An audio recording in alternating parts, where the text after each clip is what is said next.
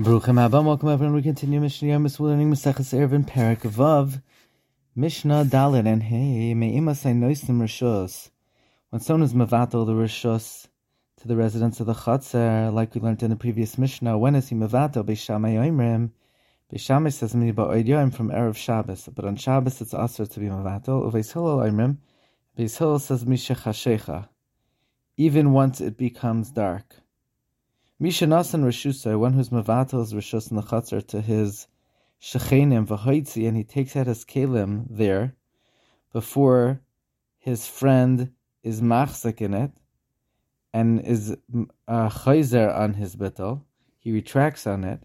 So someone who gives Rishus and then he takes out his kelim before his friend takes possession of the area, bein b'shagig, whether he does it inadvertently, bein b'mezid, or intentionally, hariza oiser.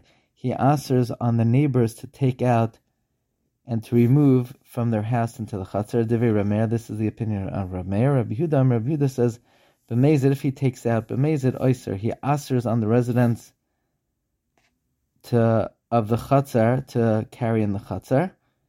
However, b'shag, if he does it inadvertently, ein oiser, he doesn't aser. Mishnah hey, bal habayis shayis shutaf l'shchenim, a homeowner that was a partner with the residents of the Mavoi in business, Lazebayain v'Lazebayain, for this one with wine and the other one with wine, Inam Tzrichim Arav, they don't have to make an Erev because their business partnership is an Erev.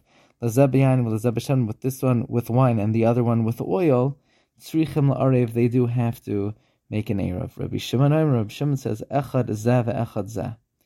Whether he's a shutaf with this one with wine and that one with wine, or if he's a shutuf with this one with wine and that one with oil, Einam Tzrichim Arev, they do not have to make an Erev.